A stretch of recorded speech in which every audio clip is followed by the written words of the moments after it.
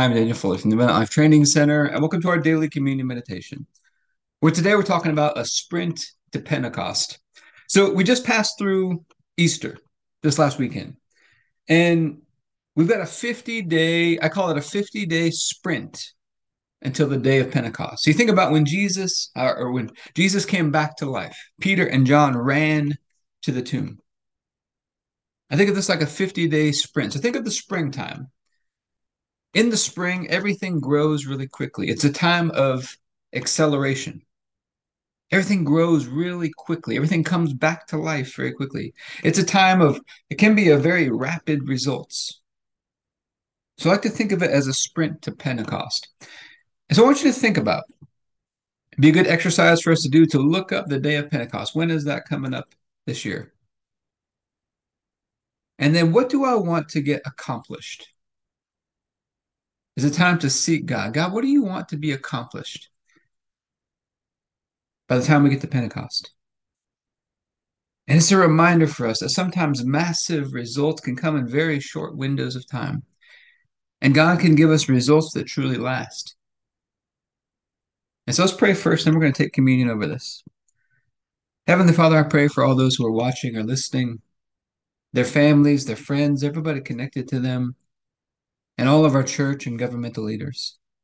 And I thank you for releasing us from darkness and transferring us into the light, into the kingdom of your dear Son.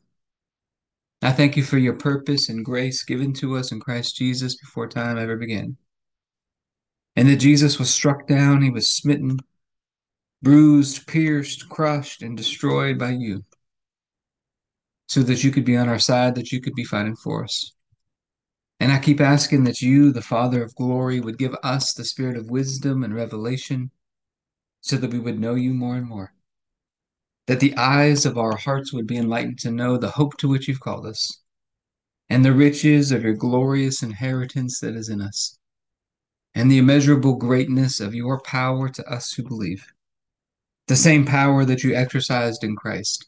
When you raised him from the dead, you seated him at your right hand in heavenly places, far above all rule and authority and power and dominion and every name that is named, not only in this age, but also in the one to come.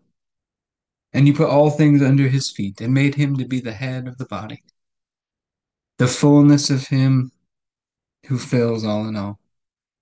And Father, I ask you to bless us and to make your face shine upon us. Let us find grace and favor in your eyes. Expand our borders and our territory. Expand our capacity to receive everything you've given us in Christ and to let it flow through us so that we do good and are a blessing to people all over the world. Send us opportunities to do good and be a blessing today. And help us make the most of those opportunities. Keep your hand on us and help us do today what's right and best in your eyes. And do it with peace and joy and confidence in you. And we ask you to stretch out your hand to heal and do signs and wonders and keep us from evil and pain. Through the mighty name of Jesus. Amen. Say, Father, we're asking you to teach us today. Teach us about accelerated results. We're asking you to show us the things that you want us to focus on, the things that you want us to just accelerate in as we move toward Pentecost this year. Teach us about this time and this season, what it means for us in Christ. And we think of the night Jesus was betrayed, he took the bread. He said, "This is my body broken for you. Do this in remembrance of me." We'd all missed it. We'd all turned to our own ways. And God, you laid upon Jesus the punishment that we deserved. And by his stripes have been healed. He was crushed and destroyed by you, smitten by you, so that we could be right and holy and perfect in your sight, all through his one sacrifice. And you raised him up from the dead. You seated him at your right hand in heavenly places. And you raised us up together with him and made us sit together with him. And we get this opportunity in communion to remember our union with you through the sacrifice of Jesus. So if you have your bread, you can go ahead and take your bread.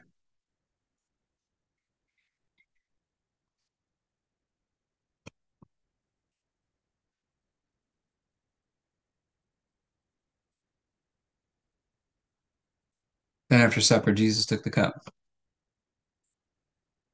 He said, "This is the cup of the new covenant in my blood, poured out for the forgiveness of sins for many.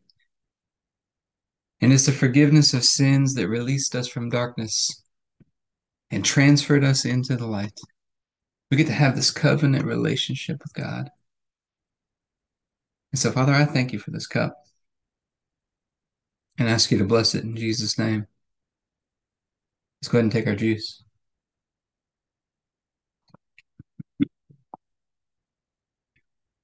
All right, so one of the areas for us to apply this into, I think, is our health and fitness.